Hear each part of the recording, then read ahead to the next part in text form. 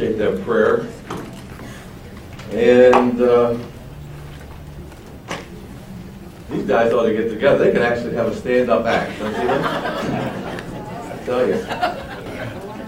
Well, I want you to know that I'm very political this morning. I am wearing a Donald Trump tie. Now, that does not mean I support Donald Trump. It just means that Steinmart had it on sale for $9.99.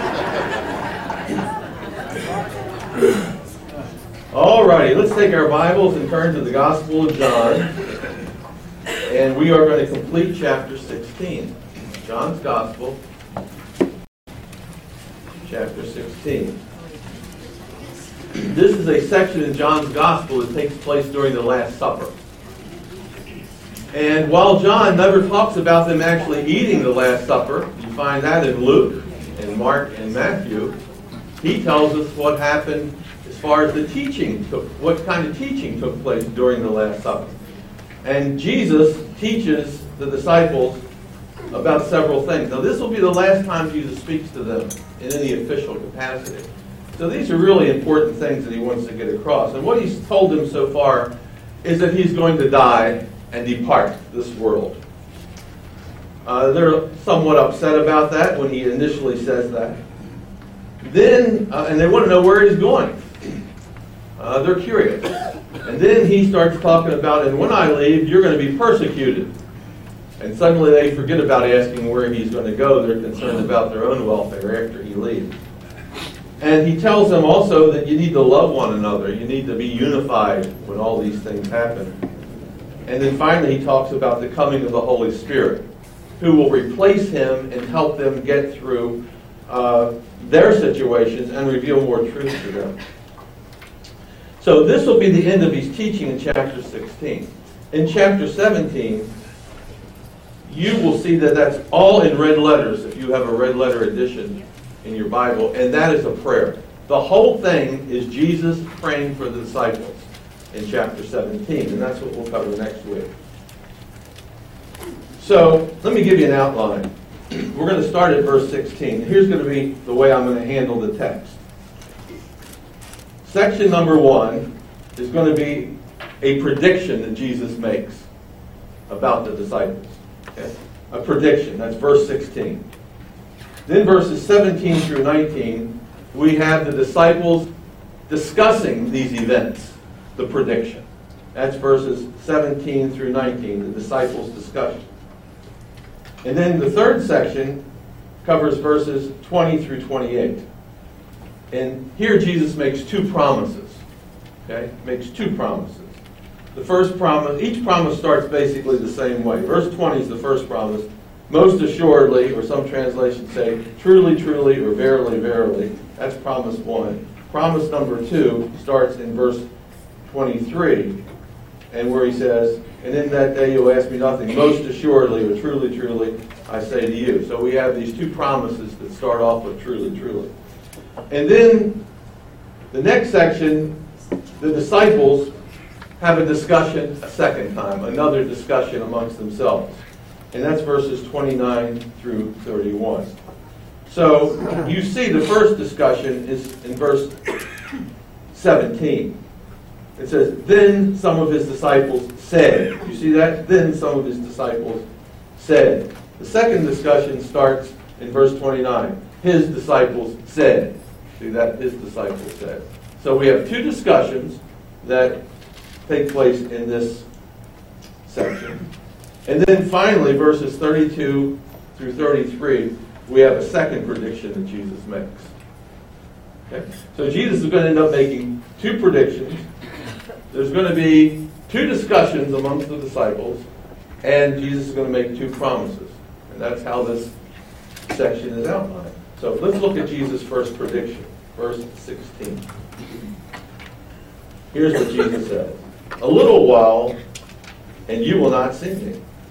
And again, in a little while, and you will see me, because I go to my Father. Now, here Jesus talks about this phrase, in a little while you'll see me, in a little while you won't see me, because I'm going to my Father, and it throws them in total confusion. When they hear this, they have no idea what he's talking about. And that's what leads to that discussion, the second part of our text. The first discussion amongst the disciples in verse 17. Some of his disciples said amongst themselves, "What is this that he says to us? A little while and you'll see me. And again, a little while and you won't see me." They say, "What's this all about?" And then they say, "And," look at that, verse 17. "And," he also says, "because I go to my Father." What in the world is he talking about? He's speaking in riddles. We don't even know what he's talking about. So, now the interesting thing is, when I read this, I know exactly what he's talking about. When he says, "You won't see me," what's he mean? I'm going to what?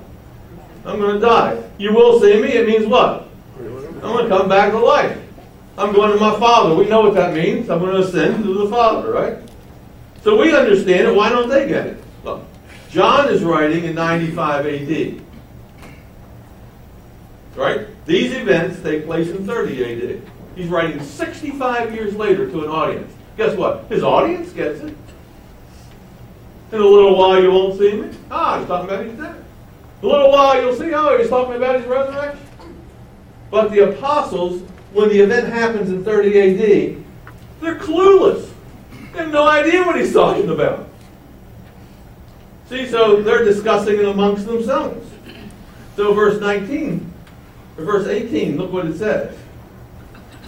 "Therefore,"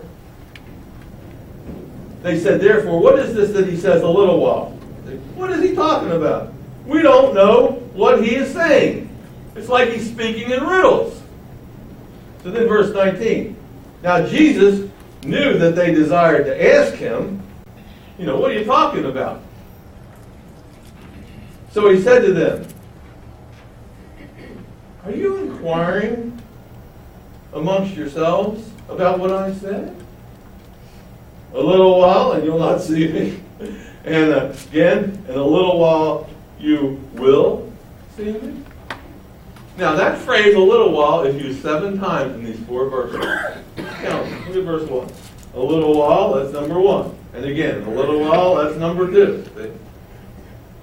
Verse 17. What does he mean? A little while, that's number 3. You will not see me. And again, a little while, and you will see me. That's 4. See? And then he said, what is this that he means? A little while. See? 5. And then 19. Jesus says, "I know you want to ask me about a little while, you won't see me." That's 7 times a little while is used there. They are absolutely confused. Now, why would Jesus ask them this question? Do you want to ask me what this means? He knows they don't know what it means. Why would he even say that? He just wants to point out their confusion. I'm convinced of that. He wants to just show them that they really are totally clueless about what all this means. So then he makes them a promise. And look at verse 21. This is the 3rd section. Jesus' promise. We'll call this promise number 1. Verse 20, rather. He said, "Most assuredly, or truly, truly, I say to you," watch this, "that you will weep and lament. You will weep and mourn, but the world will rejoice." Well, when do you weep and mourn? When someone what? Dies. Well, that's the first little while. In a little while you won't see me, and guess what? I'm going to die, and you're going to do what? Mourn. You're going to weep and mourn. But the world, what are they going to do? They're going to rejoice. When Jesus dies, they're clapping their hands. Hey, we got rid of that guy. He was a big troublemaker. They're all excited about it. So Jesus just making this statement, then he adds something at the end of verse 20. He says, "And you will be sorrowful, but," look at this, "your sorrow will be turned into joy." That deals with the second little while. In a little while you will see me. Well, when will they see him? When he's raised. And what will happen? Their sorrow, their mourning will be what? Transferred into joy. So this is what he's talking about. Now, when he is raised from the dead, it's very interesting. He dies, they mourn, the world laughs. He's raised from the dead, the disciples are excited, and guess what? The world is still excited. They're still joyous. You know why? Because they think he's still dead. The only people that Jesus appears to after his resurrection is to the disciples. He does not appear to anybody else. So his disciples are going around and saying, hey, he's alive, he's alive, and they're all excited. And guess what? The government officials, the Jewish officials, guess what they think? These guys are crazy. They're out of their mind. He's not alive. We killed him. We know where we buried him and all this kind of stuff. So this is what it means, a little while and in a little while. So you are mournful, but then you will be joyful. Okay, now look at verse 21. He gives an illustration. He said, it's like, sort of. A woman, when she is in labor, has sorrow because her hour has come. She's in labor and has sorrow because her hour has come. And so, look, when you are pregnant for 9 months, you're not in sorrow. You're anticipating things. You're pretty happy. But once the labor begins, uh-oh, it's pain. Hour's coming. Uh-oh, here you go. You start getting frantic. Pain, throbbing pain, real bad pain, Separated by 8 minutes, separated by 5 minutes. Pain. Look, I remember when our first child, Aaron, was born. We didn't know what we were doing. We didn't know how we were having the baby. Something was growing there. But here it is, and guess what? We really waited too late. We didn't know how long you were supposed to wait for this thing. So Lynn said, you better get me to the hospital quick. Now, it's about 2 in the morning. So we get in the car. She's laying over. Oh, man. I'm going 105 miles down this country road to this hospital. We get there, and I think within 20 minutes he was born. And suddenly my pain, which was so bad, just turned to joy. It was an amazing thing. I was relieved of all this. So that's what it's like. It's like a father who goes through pain, the baby's born, and now he's happy. But anyway. So now we have the application here. So look at the application. Verse 22. He says, therefore, you now have sorrow.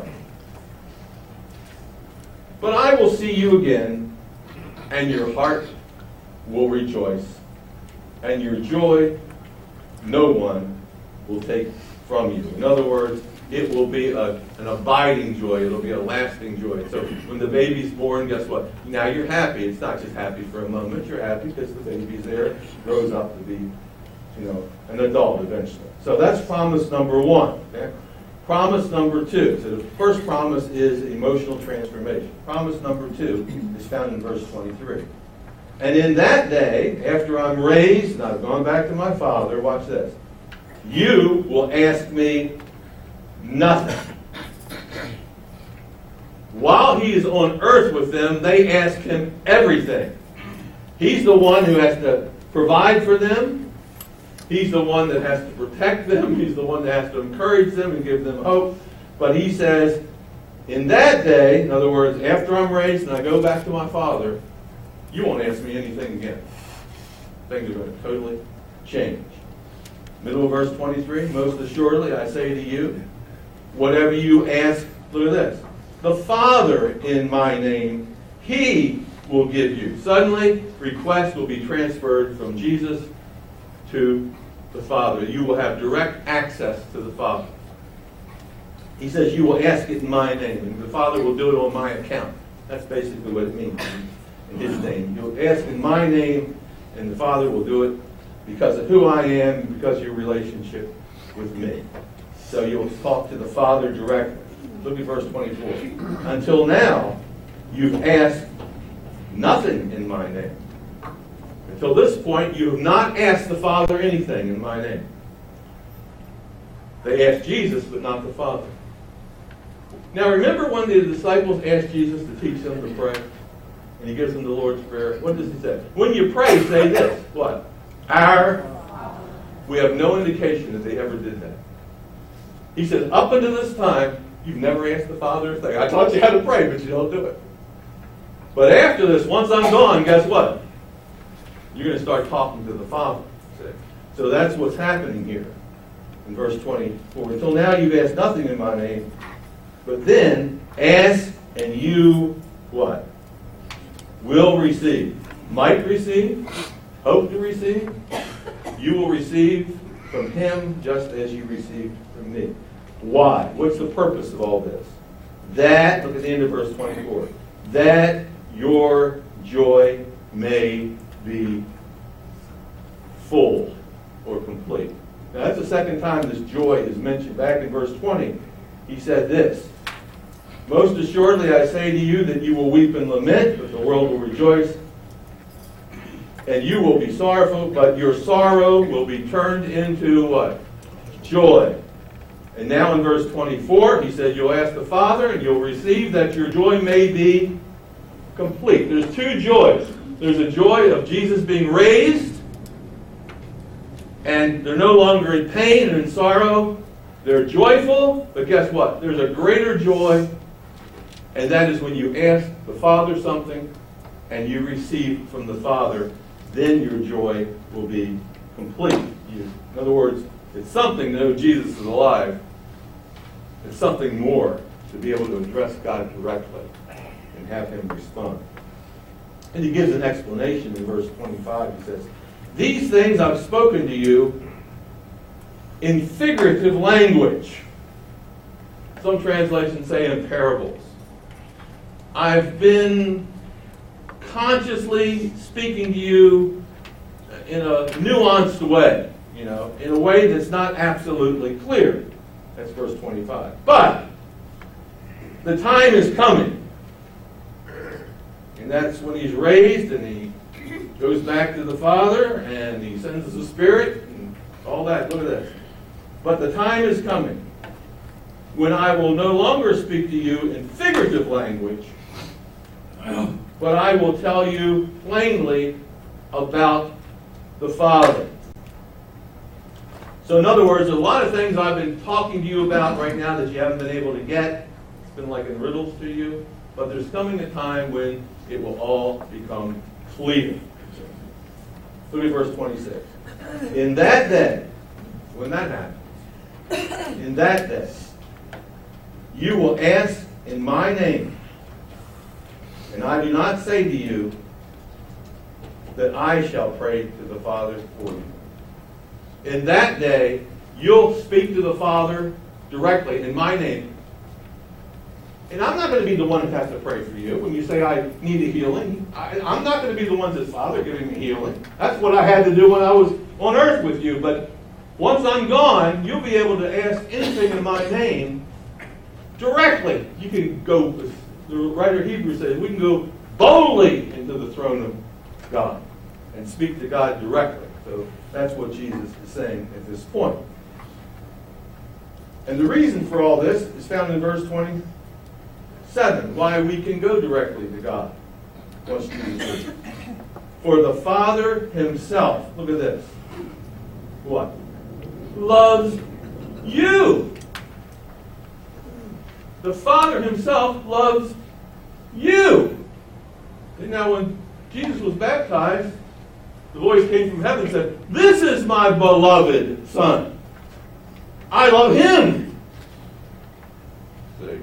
But now, Jesus says, you know something? God's going to answer you because the Father loves you.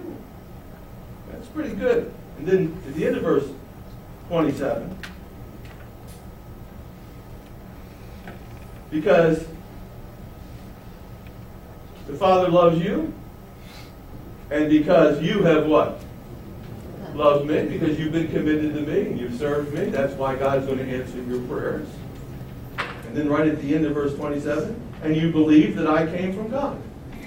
When everybody else didn't believe that I represented God, you stuck it out and believed that I represented God. Now you're going to be rewarded.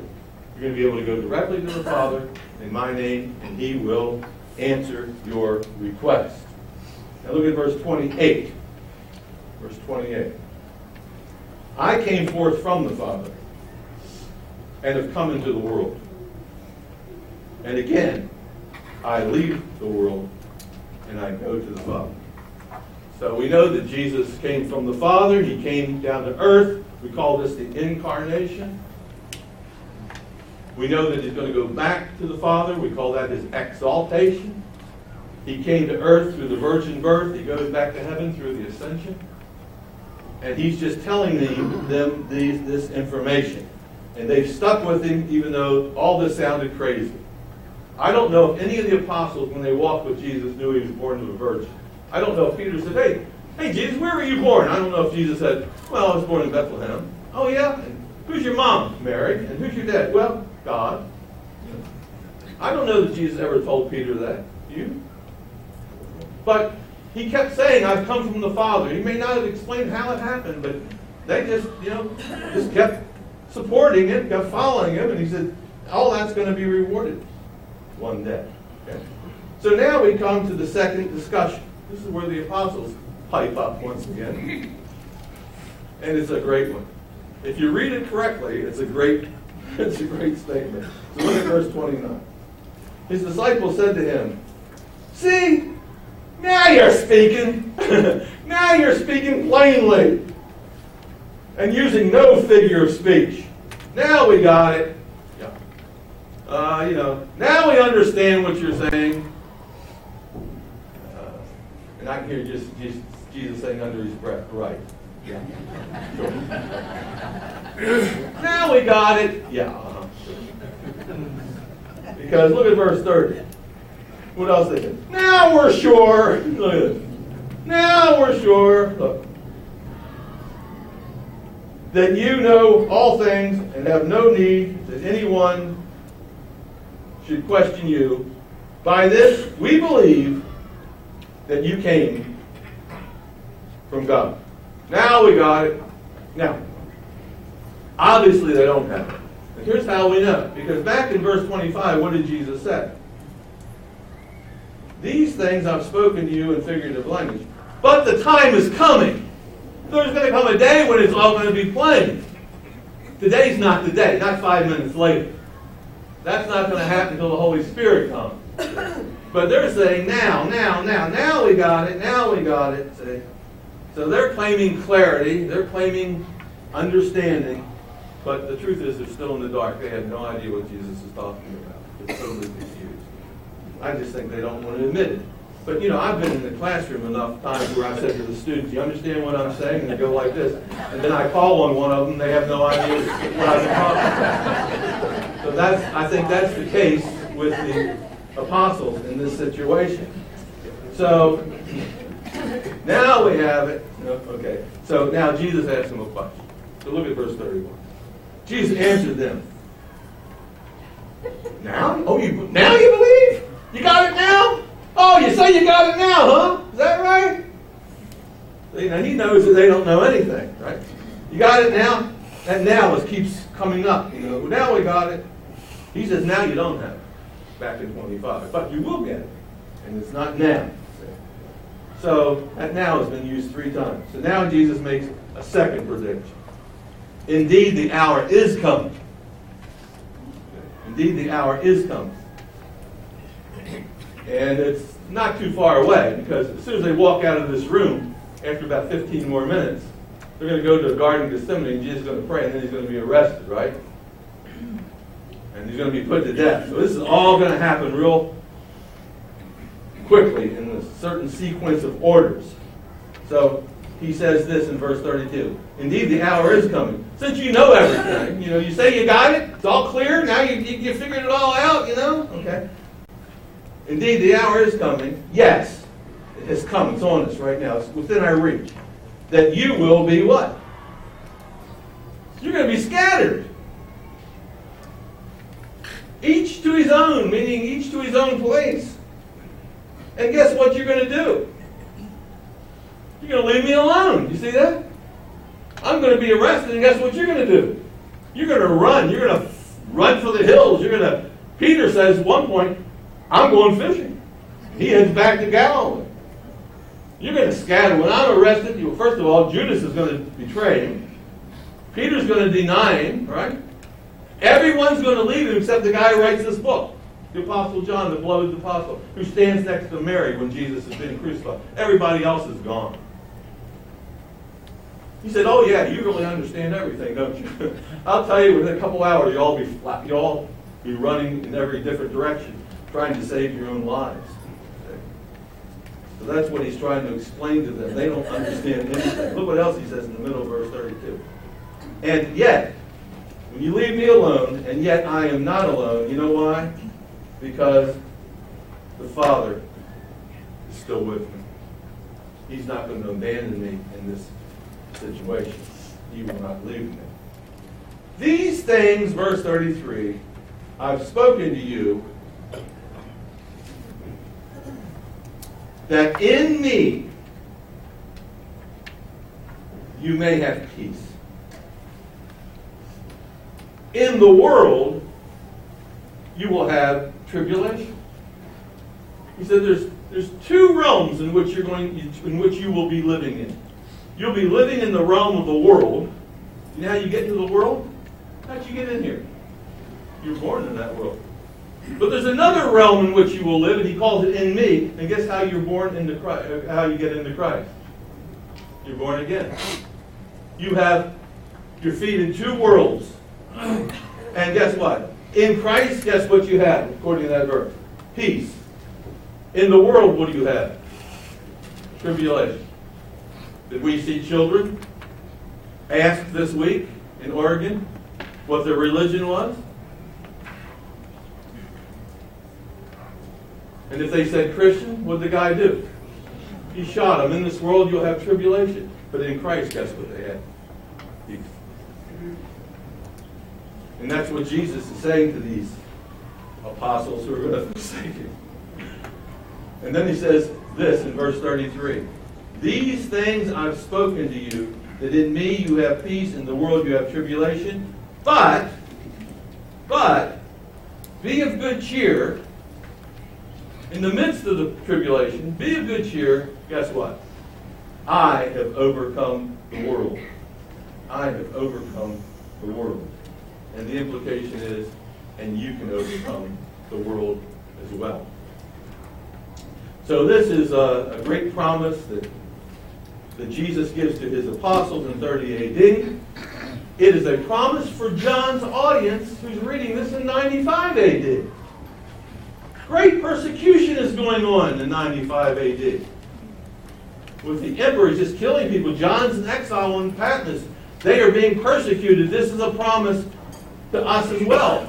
In 2000, whatever it is, 15, 21 centuries later. And the promise is that when I leave, I won't leave you helpless. I'm going to send the Holy Spirit who will comfort you and guide you. When I leave, you will have joy because I'm going to be raised from the dead. And you'll have joy. When I leave, you'll have peace. Look at all the things that Jesus says here. You'll have peace. Look what else he did.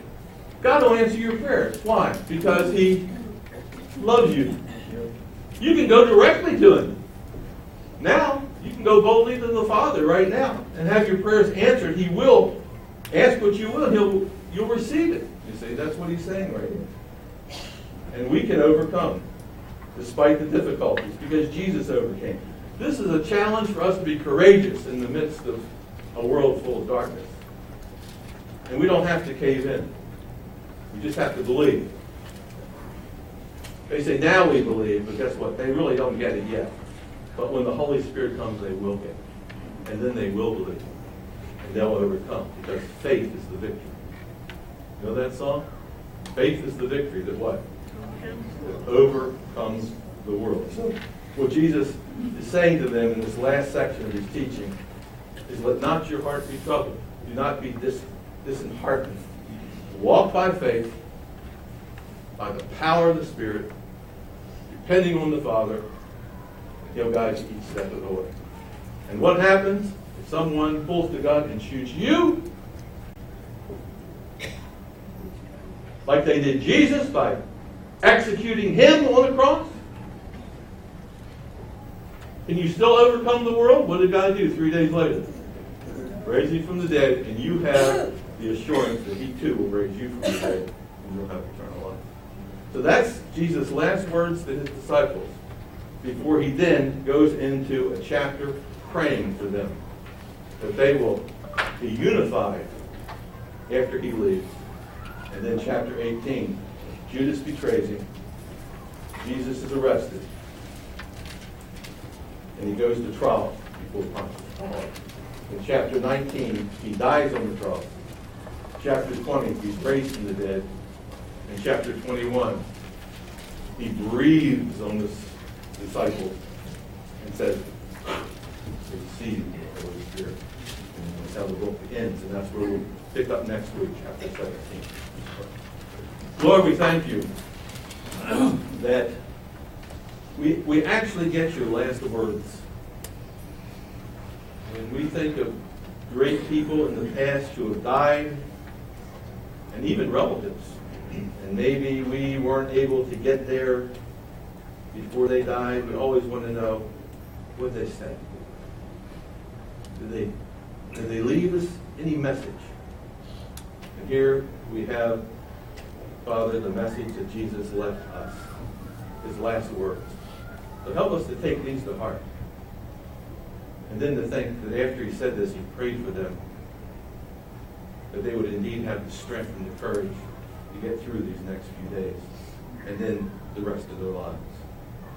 Lord, we thank you for this passage of Scripture. Help us to take it to heart. Help us to accept this message as a message of hope. Help us to be brave and courageous, that we too may overcome the world. In Christ's name.